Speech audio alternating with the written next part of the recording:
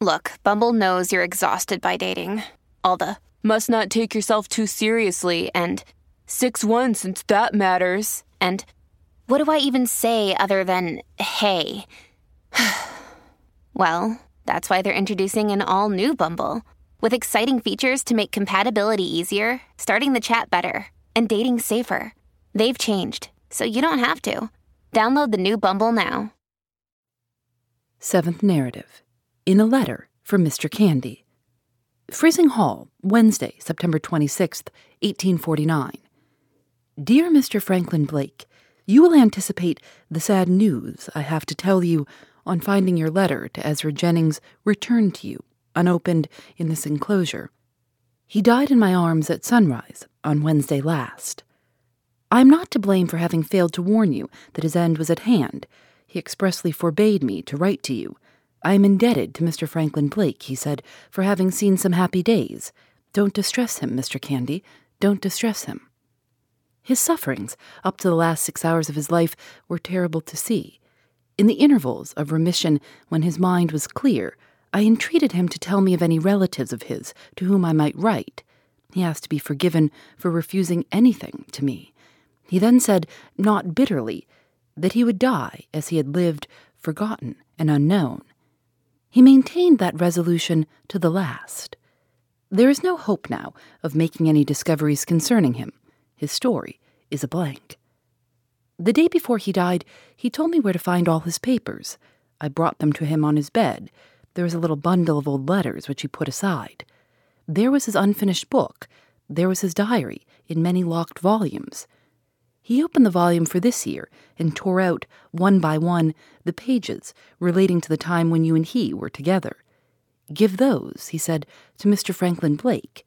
In years to come, he may feel an interest in looking back at what is written there.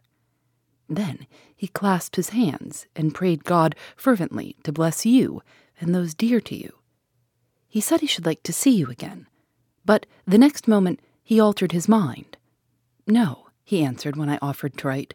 I won't distress him. I won't distress him.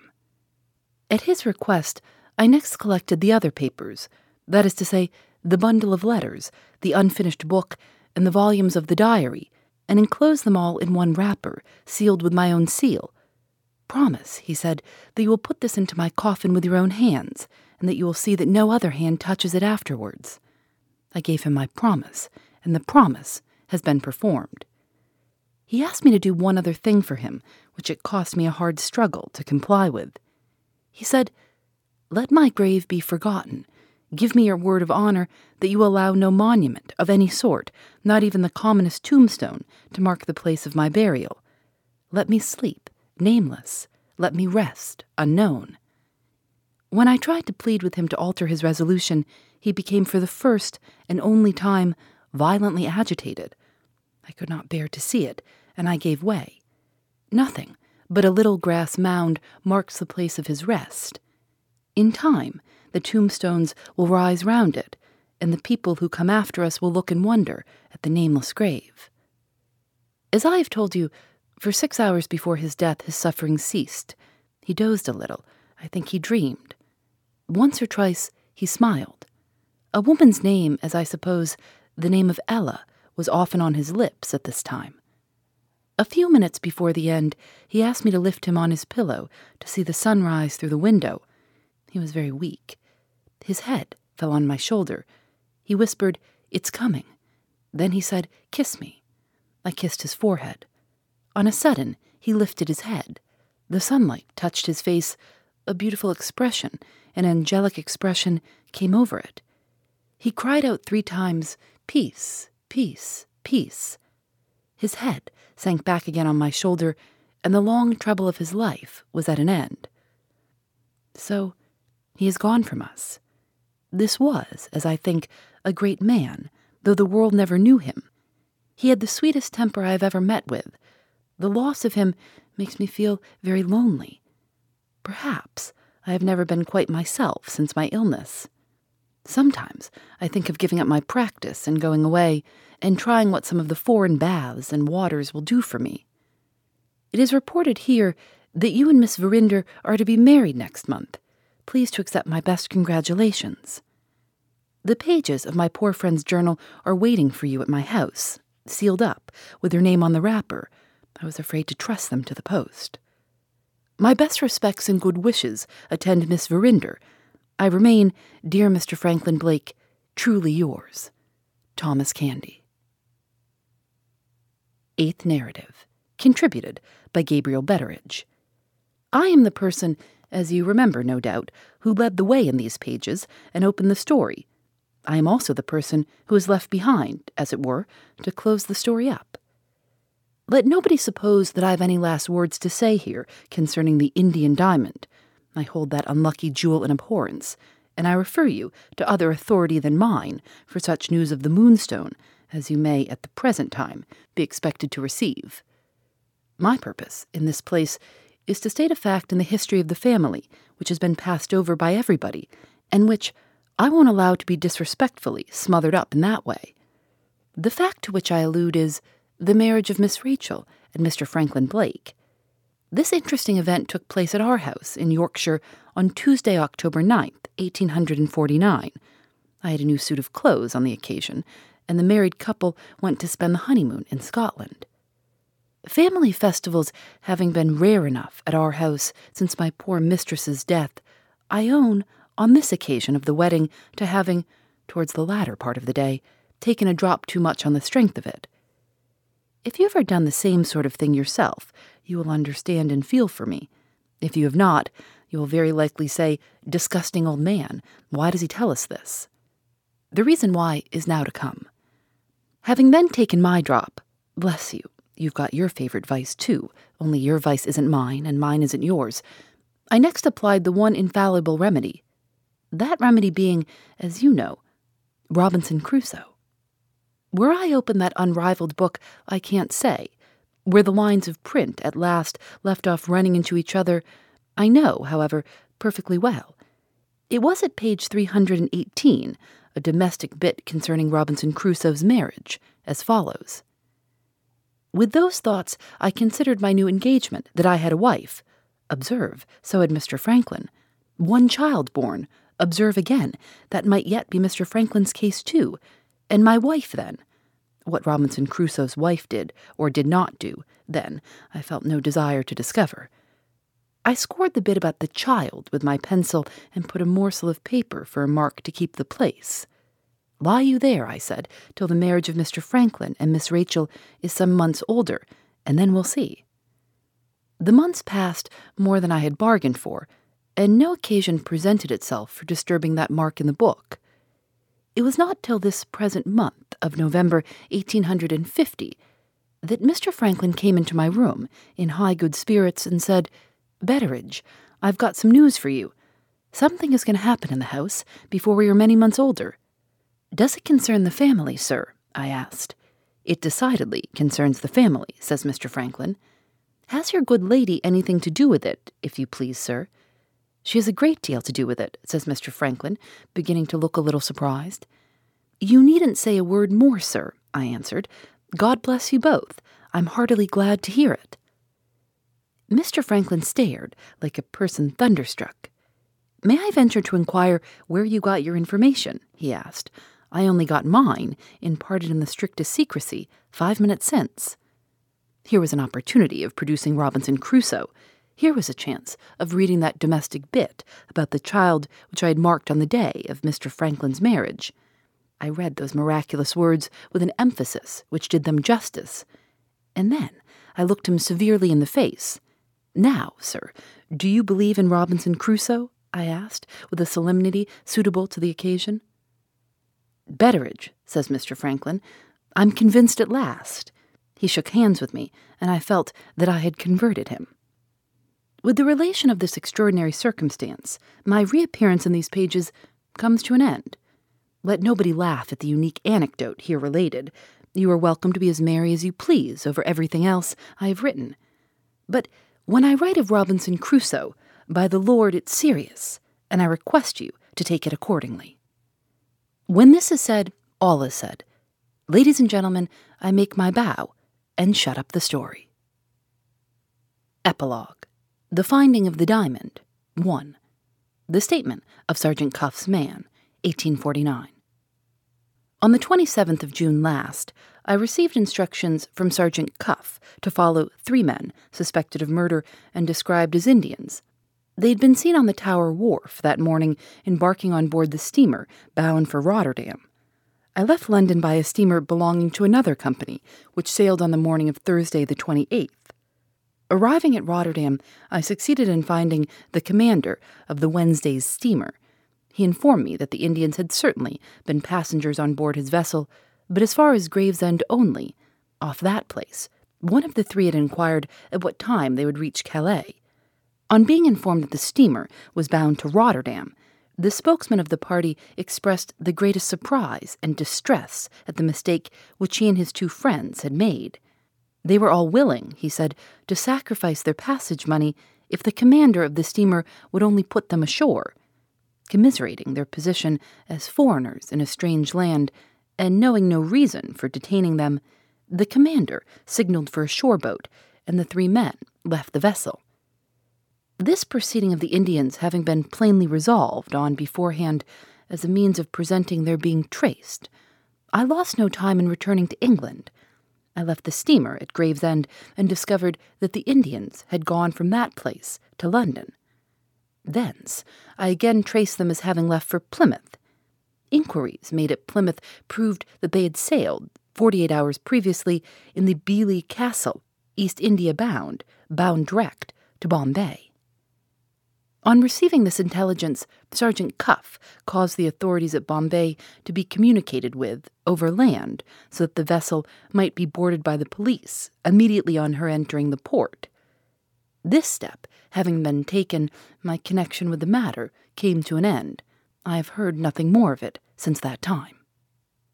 2. The Statement of the Captain, 1849. I am requested by Sergeant Cuff to set in writing certain facts concerning 3 men believed to be Hindus who were passengers last summer in the ship Beely Castle, bound for Bombay direct, under my command. The Hindus joined us at Plymouth. On the passage out, I heard no complaint of their conduct. They were berthed in the forward part of the vessel. I had but few occasions myself of personally noticing them. In the latter part of the voyage, we had the misfortune to be becalmed for 3 days and nights off the coast of India. I have not got the ship's journal to refer to, and I cannot now call to mind the latitude and longitude. As to our position, therefore, I am only able to state generally that the currents drifted us in towards the land, and that when the wind found us again, we reached our port in 24 hours afterwards. The discipline of a ship, as all seafaring persons know, becomes relaxed in a long calm. The discipline of my ship became relaxed. Certain gentlemen among the passengers got some of the smaller boats lowered and amused themselves by rowing about and swimming when the sun at evening time was cool enough to let them divert themselves in that way. The boats, when done with, ought to have been slung up again in their places. Instead of this, they were left moored to the ship's side. What with the heat, and what with the vexation of the weather, neither officers nor men seemed to be in heart for their duty while the calm lasted. On the 3rd night, nothing unusual was heard or seen by the watch on deck. When the morning came, the smallest of the boats was missing, and the 3 Hindus were next reported to be missing too. If these men had stolen the boat shortly after dark, which I have no doubt they did, we were near enough to the land to make it vain to send in pursuit of them when the discovery was made in the morning. I have no doubt they got ashore in that calm weather, making all due allowance for fatigue and clumsy rowing, before daybreak. On reaching our port, I there learnt for the first time the reason these passengers had for seizing their opportunity of escaping from the ship. I can only make the statement to the authorities which I have made here. They considered me to blame for allowing the discipline of the vessel to be relaxed. I have expressed my regret on this score to them and to my owners. Since that time, nothing has been heard, to my knowledge, of the 3 Hindus. I have no more to add to what is here written. 3. The Statement of Mr. Murthwaite, 1850. In a letter to Mr. Brough. Have you any recollection, my dear sir, of a semi-savage person whom you met out at dinner in London in the autumn of '48? Permit me to remind you that the person's name was Mirthwaite, and that you and he had a long conversation together after dinner. The talk related to an Indian diamond called the Moonstone, and to a conspiracy then in existence to get possession of the gem. Since that time, I have been wandering in Central Asia. Thence, I have drifted back to the scene of some of my past adventures in the north and northwest of India. About a fortnight since, I found myself in a certain district or province, but little known to Europeans, called Katawar. Here, an adventure befell me in which, incredible as it may appear, you are personally interested. In the wild regions of Katawar, and how wild they are you will understand when I tell you that even the husbandmen plow the land armed to the teeth, the population is fanatically devoted to the old Hindu religion, to the ancient worship of Brahma and Vishnu. The few Mahometan families, thinly scattered about the villages in the interior, are afraid to taste meat of any kind. A Mahometan, even suspected of killing that sacred animal, the cow, is, as a matter of course, put to death without mercy in these parts by the pious Hindu neighbors who surround him. To strengthen the religious enthusiasm of the people, two of the most famous shrines of Hindu pilgrimage are contained within the boundaries of Katawar. One of them is Dwarka, the birthplace of the god Krishna. The other is the sacred city of Somnath, sacked and destroyed as long since as the 11th century by the Mahometan conqueror Mahmud of Ghizni. Finding myself for the second time in these romantic regions, I resolved not to leave Katawar without looking once more on the magnificent desolation of Somnath. At the place where I planned to do this, I was, as nearly as I could calculate it, some 3 days distant, journeying on foot from the sacred city. I had not been long on the road before I noticed that other people, by twos and threes, appeared to be traveling in the same direction as myself. To such of these as spoke to me, I gave myself out as a Hindu Buddhist from a distant province bound on a pilgrimage. It is needless to say that my dress was of the sort to carry out this description. Add that I know the language as well as I know my own, and you will understand that I passed muster with the people readily, not as one of themselves, but as a stranger from a distant part of their own country. On the second day, the number of Hindus traveling in my direction had increased to 50s and hundreds. On the third day, the throng had swollen to thousands, all slowly converging to one point, the city of Somnath. A trifling service which I was able to render to one of my fellow pilgrims during the third day's journey proved the means of introducing me to certain Hindus of the higher caste. From these men, I learned that the multitude was on its way to a great religious ceremony, which was to take place on a hill at a little distance from Somnath. The ceremony was in honor of the god of the moon, and it was to be held at night. The crowd detained us as we drew near to the place of celebration. By the time we reached the hill, the moon was high in the heaven. My Hindu friends possessed some special privileges which enabled them to gain access to the shrine.